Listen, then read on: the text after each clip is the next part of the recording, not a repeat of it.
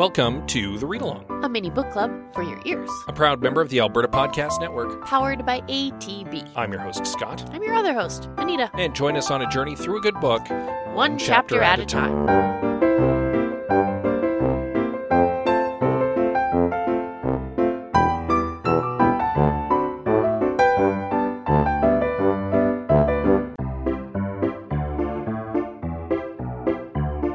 Hosted by Andrew Paul and Elizabeth Bonkink and produced by Lisa Pruden, the Well Endowed podcast explores the impact of passionate people who are working to make Edmonton a strong, vibrant city to live in. The Edmonton Community Foundation helps people create endowment funds. The podcast tells the stories of how those endowments intersect with the community. You can subscribe right now at thewellendowedpodcast.com. So we finished a book.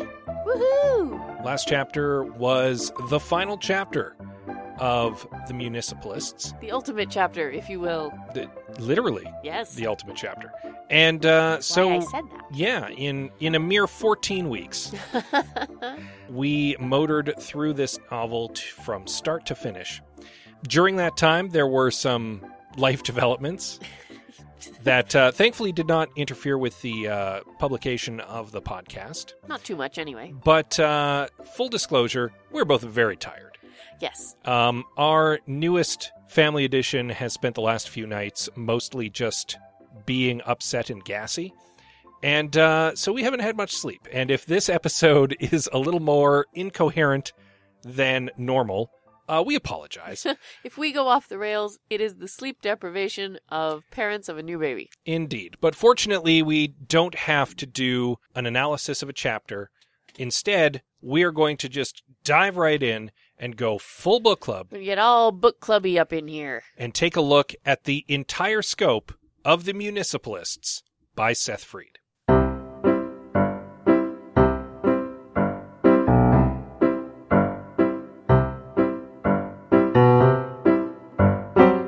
A slightly further disclaimer, I am a little congested today, so if I sound funny, my apologies. Yeah, we're just a mess over here. We should, legally speaking, we should not be recording pod. There are very strict Alberta Podcast Network rules in place, and yet here we are, illicit podding, because we care about you, our readers. None of that is true. More than we care about going to pod jail. I warned you this episode might be more incoherent than others. My brain can't even wrap around a physical manifestation of pod jail. What even would that look like? It would look like nothing. Anyway, so historically, I have been known to go a little overboard with our full book club episodes. Yeah, they often get trimmed down. Yes. And some of the questions that Anita asks end up hitting the cutting room floor. Which is fair. But in an attempt to keep Scott not busy for several hours worth of editing, I've tried to pare it down. So we won't be discussing things for 3 hours that you have to trim down to 30 minutes. We've never gone as long as 3 hours, but we've come pretty close to 2 before. Exactly. So here we go. Full book club. Have a sip of wine.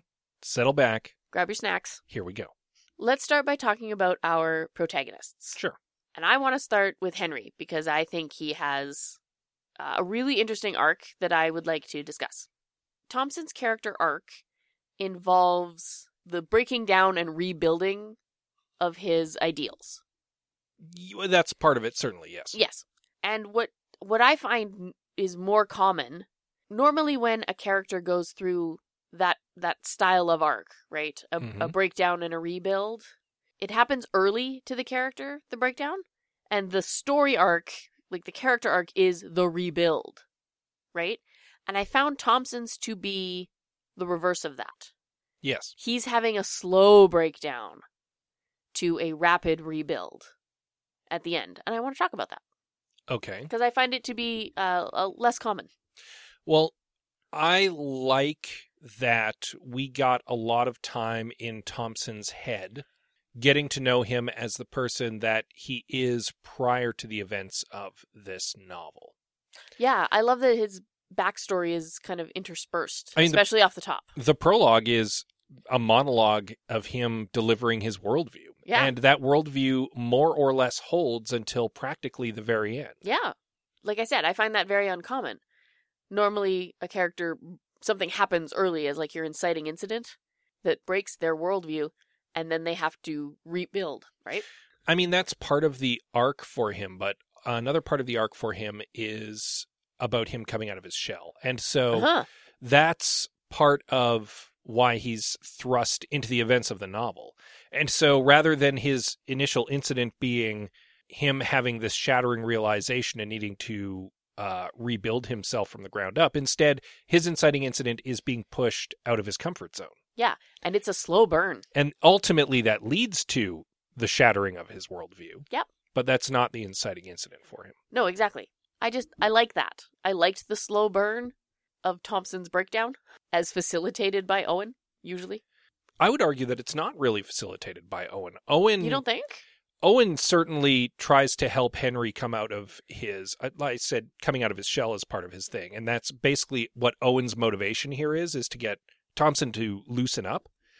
But his worldview is ultimately not challenged by Owen. It's challenged by Kirkland. Oh, his worldview, yes. But his people skills. Yeah, but that's not, like, his ideals are not wrapped up in his ability to relate with people. No, they're not. But his people skills are part of his character arc. Oh, I absolutely. would argue. Yeah. It's not a major part, but it's there. And if you ask me, Owen is very challenging to one's people skills. Thompson is a man who, after the death of his parents and his disappearance into the foster system, and he spells this out in the first chapter as well, he finds stability in bureaucracy. He finds the structure and the routine and the procedure to be very comforting. And he hides from his pain in that for much of his adult life, up until now. And so the reason that he's not a people person is because he doesn't want to connect with people, because the most important people in his life were lost to him. And then he was in a series of situations where people didn't connect with him. And so, but he found that he could connect to the underlying system. And so in a way, the system is his best friend up until Owen comes along. And it's weird to say, but that's true. No, exactly. Because exactly the system has always been there for him. Yep. And he's loyal to the system because of that. Yep. And Owen comes along and shakes up his comfort zone by being another person, quote unquote, that he can connect with. And Owen's interesting because Owen is himself a system. Yes. So he's like halfway towards being a real person for him. Well, it's like I said earlier. He's surprised a he doesn't starter friend. Exactly. I'm surprised he doesn't get along better with Owen because Owen's not actually a person. Well, he is, but also not. But he isn't. Sort of. Yeah. Like you said, he's a good starter friend, especially for Thompson. Yeah. But Thompson ultimately, his loyalty to the system is broken when he realizes that the system is itself broken. Yeah. And that's what the thrust of the story is leading him to, as opposed to starting him off in. Yeah, exactly. That's I don't want to call it the falling action, but that's kind of what it is. Right? If you follow the arc structure. The problem with making hand gestures is that no one can see what I'm doing. That is true. I can see what you're doing. Yeah. That's sort of his falling action, right? As he completes his character arc, right? He has this epiphany that the system is broken. Unfortunately, he doesn't let it radicalize him because that would make it a little cliche. Well, and also it would be a very disappointing end to the story. Yes. To a story that has shown radicalization to be bad. Yeah. Like we talked about this last chapter. Yeah. It's also, in a way, like he's betrayed by the system. Like his loyalty was there and he thought that the system was doing something good because it had helped him. And when it turned out that he was actually kind of an outlier, that was devastating. So in a way, it was that the system kind of betrayed him. And that's why it was so shattering. Yeah, kind of. Yeah. The problem with him relying on the system and the system being broken is that it then broke him. Yes. Right? That's why at the end of the novel, like when he gets the present of the train from Owen, which was heartfelt and well-meaning. Indeed. And he even like respects wow, this is a rare and wonderful gift from someone who clearly understands me. But in this moment, I'm also introspective enough to realize I don't love this train. I loved my parents. And I was misplacing that in the train because I didn't want to face the fact that I miss my parents. Yeah, it took him his entire adult life to that point to realize that. Which is sad. Well, at least he got there. Yeah. Thompson in this novel is a very sad man. Yes, unfortunately. He doesn't know it, though. Yeah, we can see it, unfortunately, and Owen can definitely see it because Owen is savvy enough to recognize that and is telling him to his face, you're a sad man and you need to cheer up. You need help, man. It's interesting because in the final chapter, when he decides to reinstall Owen, he's the happiest he's been in this entire novel in that moment. Oh, I imagine him just wild-eyed and giddy. Yeah. About to go on this crazy escapade to reinstall Owen. Yeah. Like, that is legitimately the happiest he is in this entire novel. Yeah. He is never happier. No, it's true. And it's like the final paragraph of the final chapter, and it took the entire book for this very sad, stuffy career bureaucrat to reach that point. Yep, and I liked it. Okay, let's talk about Owen and his smaller but still present character arc. How the computer learned to people, if you will. Oh, the computer was already a better people person than Thompson was off at the beginning. Yes? But I found Owen was a people person only as far as his research told him. Yeah. Like, he learned about people through psychology textbooks, opposed to learning about people by interacting with people. He learned about people literally in a lab. Yes, because he's a computer. So it makes sense. But it still means his people skills were a little off because you can't really teach a computer intuition from a textbook. Well, and he was also paired up with quite probably the worst possible person to be Right? his starter people. Yeah. Because Thompson is deeply broken. Well, so it seems like a good match for Thompson and maybe a less good match for Owen. Well, definitely, considering Thompson then sells Owen out at the end of the novel. Right? Ow. Yeah. If he had feelings, they would be hurt. Owen does have feelings. And they were hurt. And they were hurt.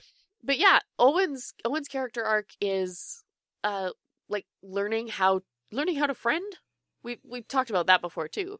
But that's it. That's what he does. He learns how to deal with people, specifically Thompson. But I think people in general from that. I think it's a nice course for an AI. I kind of wish he'd had a little more development even, because I think Owen's a fascinating and crazy character. My one issue with Owen in this novel is that he starts and ends the novel exactly the same.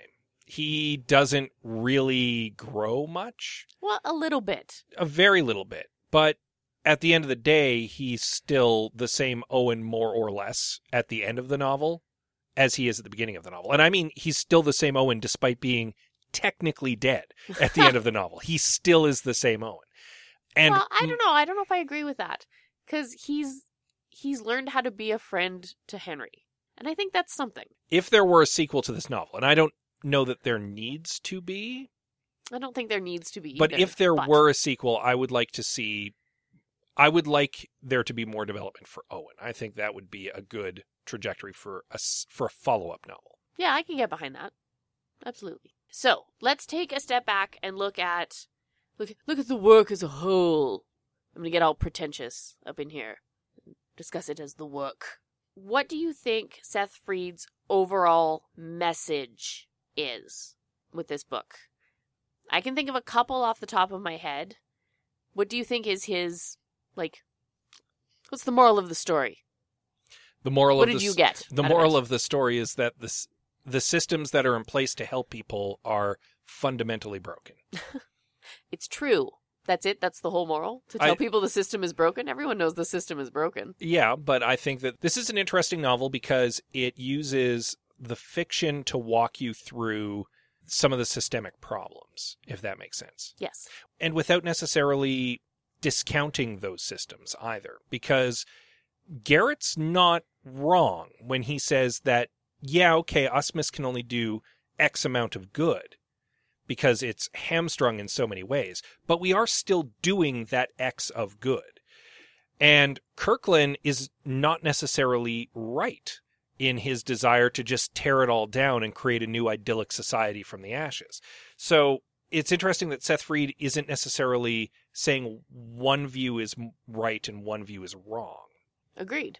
He's saying both are flawed. I think our moral lies in Owen's letter to Henry at the end. Oh yeah, he pretty succinctly spells it all out. Like, look, the system is broken. So don't rely on the system. But you can still do good. I'm going to bring D&D into this right now. Oh, let's get all nerdy. Talk nerdy to me, darling. I feel like there should be a drop there, and we should come up with like a gaming thing. The sound of many dice rolling across the table. Yeah, we're gonna stop for a tabletop drop. It's a pleasure to meet you. So I'm going to ascribe some character alignments to Thompson and to Owen. Okay. And then I'm going to use that as a metaphor for what Owen's message is at the end of the novel. Okay. So in Dungeons and Dragons, if you've never played it, you're unfamiliar, there is a grid of 9 alignments, which are lawful, neutral, and chaotic, depending on how much of a stickler for the rules you are and how much of a rebel you are. And then good, neutral, and evil, where it depends on whether or not you're ultimately altruistic or very selfish. Yeah, if you look at it as a graph, the x-axis being lawful to chaotic, and the y-axis being good to evil. Yeah, with true neutral being in the middle, which Yeah. means that you don't really care for anything. Yes. You're just all about that balance. Thompson tends towards lawful good. I would argue that he's maybe lawful neutral because he's mostly concerned with the rules and procedures and systems, but he generally wants to do good. So I'd be willing to put him up into lawful good. Okay. Owen is fairly chaotic neutral. He's mostly just a rebel. He's doing crazy stuff all the time. He acts on a whim. He doesn't really think things through despite being a supercomputer. But again, I would say that he tends towards good. He wants to do well. Yeah, okay. At the end of the novel, he's making a pitch for neutral good. Yeah, all right. Because neutral good is entirely just concerned with the good. It doesn't care about bucking the systems. It doesn't care about the systems themselves. Its focus is on just doing good. And not caring so much about how you get there. Exactly. And so he's arguing that, the system is flawed. And when you're tied to the system, when you're tied to that lawful ethos, it limits how much good you can do, because at some point you have to say, well, if I go any further than this, I'm breaking the rules. But he's also kind of making the argument that the chaotic way is not necessarily the best way either, because then you're doing damage by doing away with the rules. He's saying, focus in. Don't necessarily look at the big picture. Just look at what good you can do in front of you right now. Do that good and then move on to the next thing. Yeah. And maybe that is the way it should work. Maybe. No, I like it. And maybe it makes a lot of sense to me. Maybe that's kind of simplifying things too much. I don't know. I don't think I'm necessarily missing the point, though. No, I don't think you are at all. Again, we are very tired. But yeah, Owen's argument is very much, I don't think he's making an argument for chaos, because in a way, Kirkland and Sarah Laurie were advocating for chaos. They were saying, screw the rules, tear it all down. Usmus, however, is all about the structure. It's all about the law. Owen's saying maybe the right path is in between. Maybe it's the neutral good path. There's a happy middle ground. Yeah. Right? No, I think you're right. Yeah. And I think you've explained it very well, though very nerdy. Indeed. All right. So let's get into the fun, juicy parts. What was your favorite bit? There are a couple bits that kind of stand out. I think the museum set piece is probably one of the highlights. That's what I was gonna say too. The night at the museum, I think, was my highlight of this novel. I really enjoyed reading that part. Oh, not necessarily just the night at the museum. I'm thinking the action set piece at the museum. With I'm including that. Okay, fair enough. I think that would definitely be a highlight if this were to be the film of the book. Mm-hmm. You'd be building a big Act 2 climax around that. Yeah. I think but there's also some quiet moments that I think are pretty good. I think the scene at the restaurant with Sarah Laurie and Kirkland would be nice and quiet and intense. Your dinner with the supervillain moment from the James Bond movie, which we likened it to in that episode. Yeah, there's some interesting stuff. I think the car chase would be really cool to see. Yeah. It was interesting to read, but I think it would be a much better visual. Agreed. I was particularly fond of Thompson's badass turn when he goes to blow up half of Kirkland's forces and then tries to blow up the other half. I enjoy a good heroic turn like that, and that's really what that felt like. Like his resolve to like, okay, even if I go down, I'm taking them with me. Again, I think that would have made an amazing action set piece for the movie of this book that does not exist. For the movie of the book. Yes, for the movie of the book.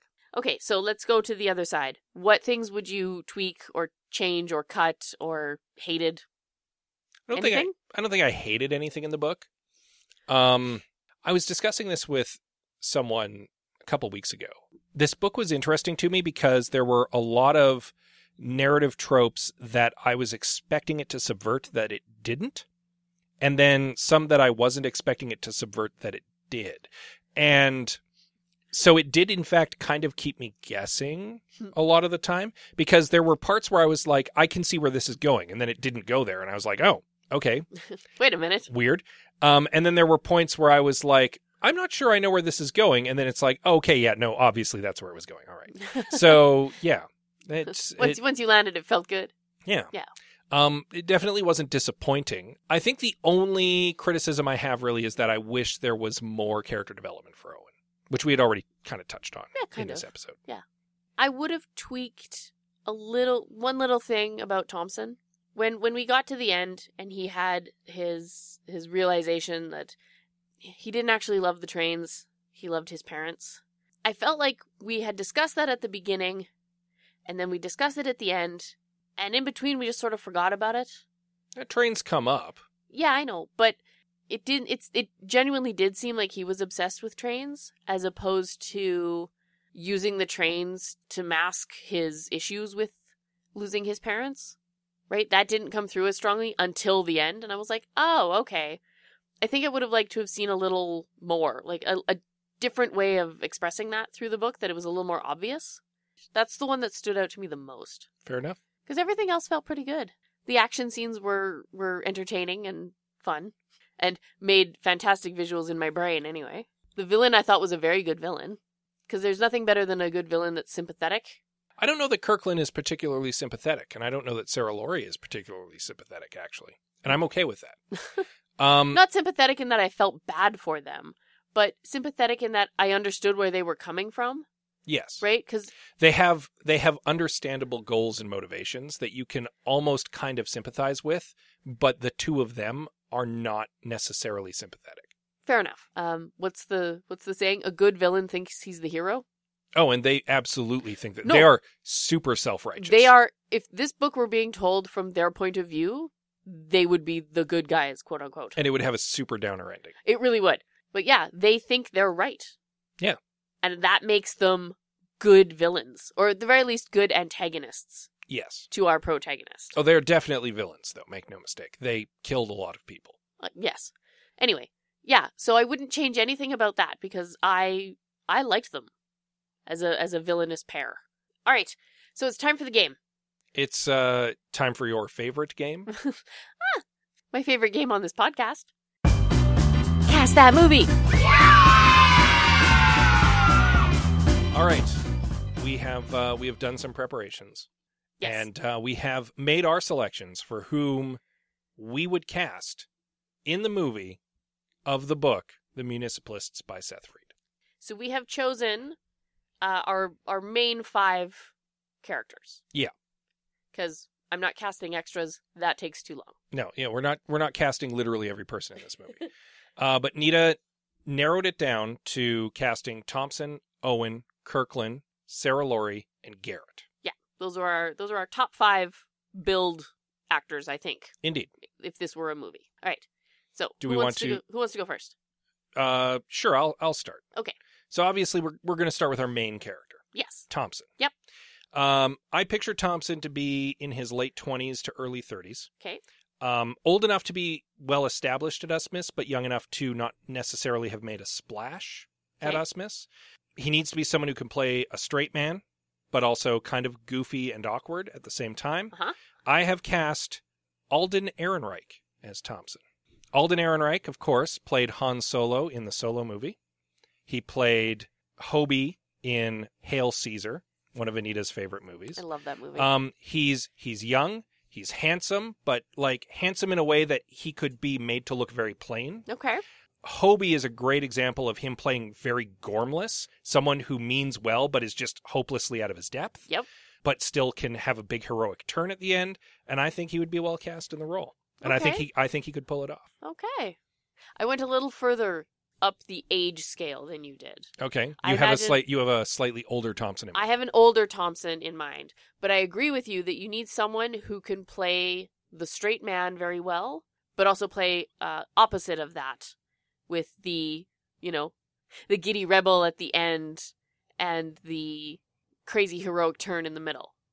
And I have cast Will Ferrell, Yeah, okay, I see it. I'm kind of picturing him in the movie Stranger Than Fiction. where he plays the straight man really, really, really well. He plays he plays an accountant. Yeah. He plays Thompson Yeah, in that movie. His character in that movie is an IRS agent. Yeah. Right? And he is very bland and very boring.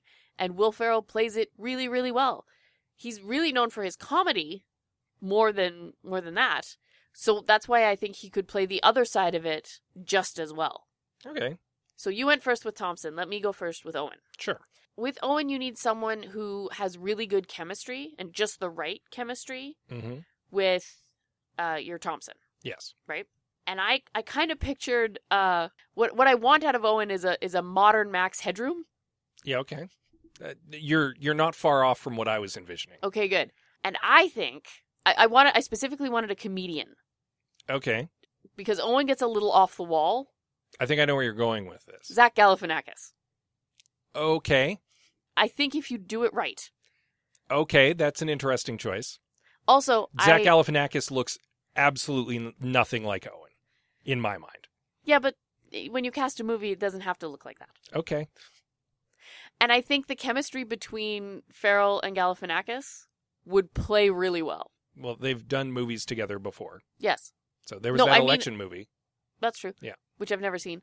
But in this particular story, I think their chemistry would play really well. Okay, I don't know that I would ever cast Zach Galifianakis as Owen. Owen, as he's described in the book, has just devastatingly good looks, like artificially good looks. And when you were talking about like a modern Max Headroom, I was thinking like that artificially good-looking guy. Oh, okay. Piercing blue eyes, someone who can play broadly comic and manic at times, like Zach Galifianakis. Right. But I went with Zac Efron. Okay. In Zac my head, Efron is a very good-looking man. he very much And so. he can play broad comedy, because he has. And he can play crazy. And he can play crazy. So I think that he would actually be pretty good in that role. And I think that he would bounce really fun off of whoever was playing Thompson. All right. Like just this like incredibly good-looking guy in a suit with a glass of whiskey spilling over all the time. I think he could do it. I think No, it would be very funny. That's not a bad pick. So one Zach or the other. Yeah, we both picked a Zach. We both picked a Zach. We just went with very different Zachs. Very different Zachs. I played more to the manic side of it, and you played more to the good-looking side of it. Well, Zac Efron can play manic. So what we need to do is merge these Zachs into one Uber Zach. No, that's a terrible idea. Agreed. That would be a monster. Okay. Kirkland, I'll go first. Okay. So Kirkland is described in the text as someone who's about 6'5". Uh-huh. He is at least in his 40s because he's a little over twice Sarah Laurie's age, is how he's specifically described. And she is 18 in the text. Yes. He's someone who's described as very imposing, a little dashing, maybe, with a goatee and an eye patch. I have cast Joel McHale as Terrence Kirkland. Joel McHale is in his Okay. 40s. Okay. He's exactly 6'5", and with a goatee and an eye patch and like brooding intensity, I think Joel McHale would be good in the role. Okay. Your Kirkland is very different from my Kirkland. I see Joel McHale playing Kirkland very straight. Like Oh, no. Joel McHale, again, generally known as a comedic actor. Yeah. But in this case, he's playing very much a straight man. But he plays deadpan pretty well. He does. And Kirkland can do deadpan. Yeah. So yeah, I was thinking it's a little off the wall, and you'd want to make maybe Joel McHale, who's age appropriate for Kirkland, look a little older, maybe put a little gray in that hair. Yeah. maybe a little more lines in his face, but I think he could do it. In Like position due to height. He'd be very imposing in that scene at the restaurant. Probably. Yeah. Okay. I think it's funny that that the eye patch played into it. Okay. In your casting as well, because that was one of my criteria. Has to look okay in an eye patch. I've never seen Joel McHale in an eye patch, but I think he could pull it off. You can picture it. And again, I think this is fun because I went the other way with Kirkland. My pairing of Kirkland and Sarah Laurie are like two people you would never imagine together. Okay. Right? And so my Kirkland, I tried to pick someone who was very opposite of my Laurie, but still fit the physical manifestation of what his character was like in my head. Does that make sense? Yep. I cast Paul Giamatti. Paul Giamatti. I played a little bit with age because Giamatti's a little bit older than in real life than Kirkland would be in our story, but I think that's okay. Well, in your version, you've literally aged everyone up. So. I have. It's true. It's just how it worked out in my head. Okay. And so then my opposite of that, the exact opposite that you would never expect to pair into it, and I am playing with looks here because she does not fit the physical description of Sarah Laurie in the book, but stylists can play with that. I have cast Zendaya. Zendaya. If you don't know Zendaya, she plays MJ in the new Marvel Spider-Man movies. Hold on, let me justify my casting I'm going to let you first. justify yourself. Because Sarah Laurie needs to play the bright-eyed darling and also the crazy radical, and I think she could do both of those.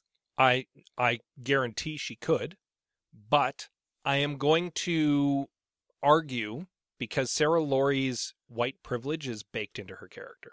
Okay, fair enough. And with virtually any other character, casting a different ethnicity wouldn't, I think, necessarily matter. But Sarah Laurie in particular is white privilege. And that's true. We did talk about her ridiculous amount of privilege. Yeah, so it's hard for me to wrap my head around her being played by Zendaya exactly because of that reason and that reason alone. Okay, I think fair. Zendaya could do it. I think she'd be great, but I just don't know that she's right for that particular character. That's fair. I've cast someone different, obviously. Obviously. Sarah Laurie is described as 18 in the text, so I'd like to cast someone at least close to that age. Mm-hmm. Maybe a little Dawson casting, someone in their early 20s. She's described as blonde, blue-eyed. She's the sweetheart of the city. I've cast Elle Fanning as Sarah Laurie. Anita's giving me a look because she's not up on her young actresses. It's true. I can't picture a face. Elle Fanning has been in quite a bit. She is the younger sister of actress Dakota Fanning, who is probably maybe a little more familiar to Anita. Yeah, I know who Dakota Fanning is. Yep. She's been in quite a bit. Most notably, she played Princess Aurora in the Maleficent movies. So she's got that Disney princess good looks to her. She's blonde. She's blue-eyed. She's a great actress.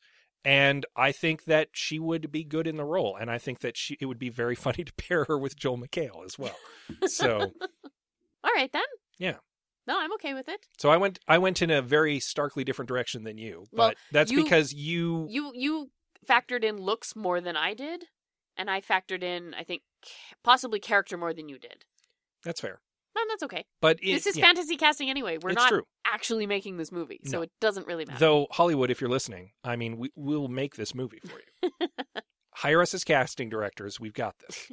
All right, you get to go first with Garrett. You're correct. I do get to wrap this up. So Garrett is described in the text as someone in his late 60s, and that's literally it. He is someone, however, who has a little bit of gravitas and who delivers some monologues in the course of this novel. And I picked Michael Keaton for Garrett. I think it's a juicy bit part. I think an actor like Michael Keaton could dig his teeth into it really well. I think he's got the look and the delivery that would work very well as Boss Man Garrett. Mm-hmm. Someone who cares about his guy, but is also like willing to give him a dressing down in the final chapter. I think that Michael Keaton would be a good choice for that. Okay. Now, the problem with Garrett for me is that I have two actors tied for the role. Okay.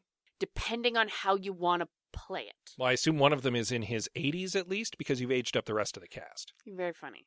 I agree with you for all of the characteristics of Garrett that you came up with. Except I've added one, which is because Thompson views him as a kind of a father figure. Mm-hmm.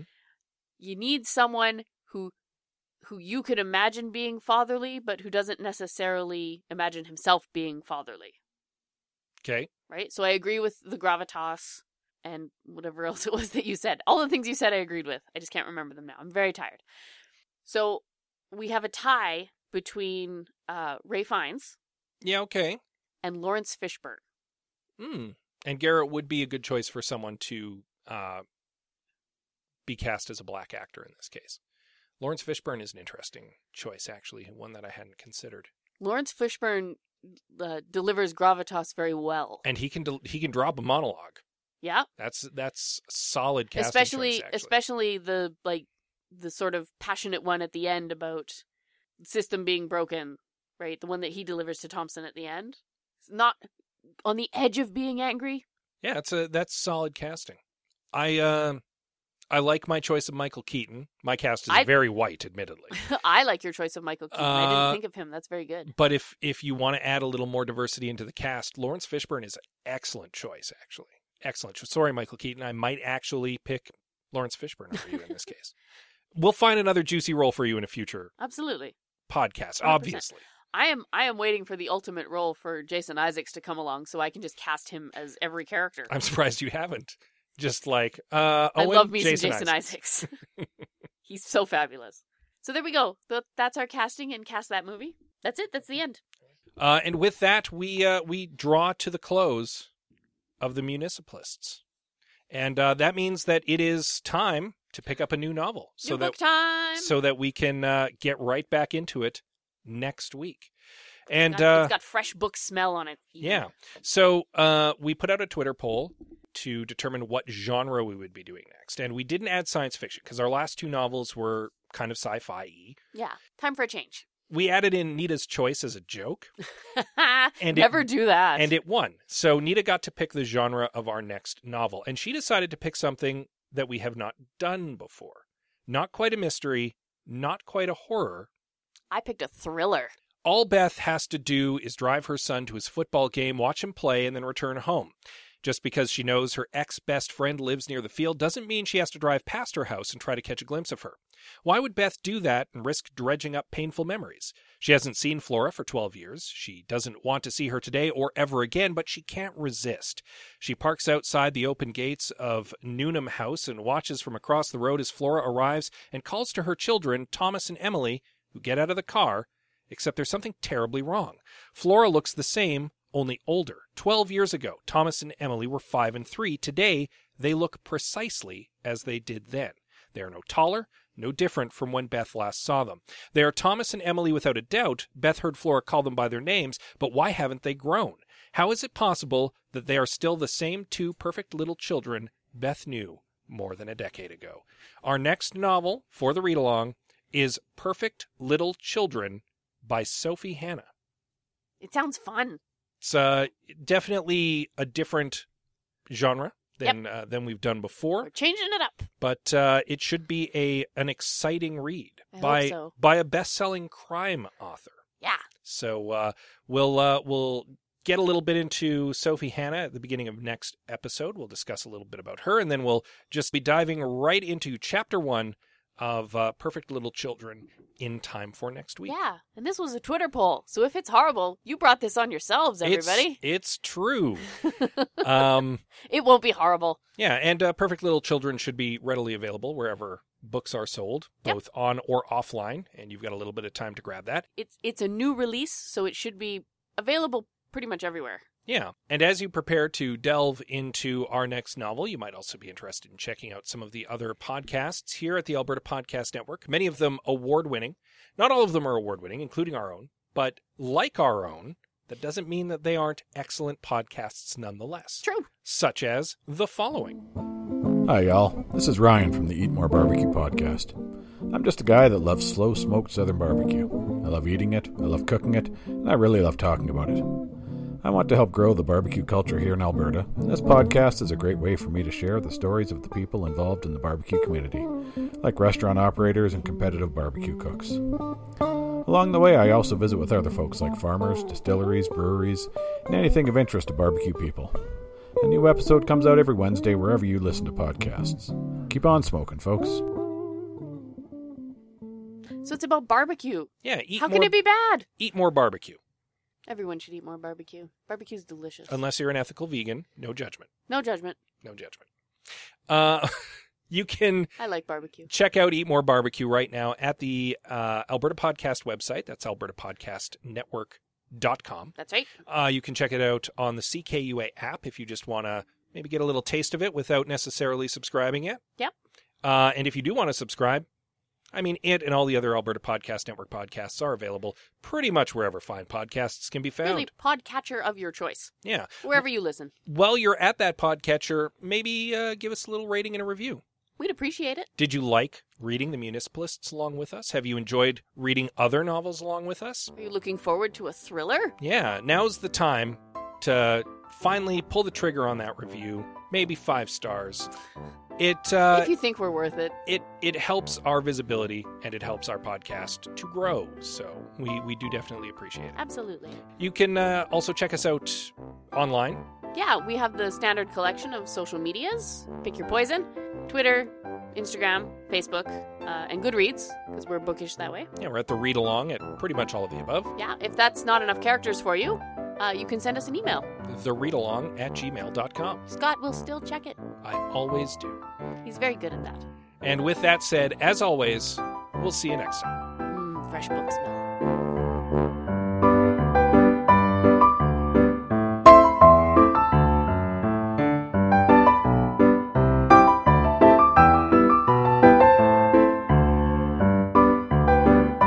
Thank you for joining us on The Read Along with your hosts, Anita and Scott Bourgeois, a proud member of the Alberta Podcast Network, powered by ATB. All Read Along music is by Kevin MacLeod at Incompetech.com. Cover art is by Aaron Beaver. Be sure to join us on Twitter, Instagram, and Facebook at The Read Along, and check out our group on Goodreads.com.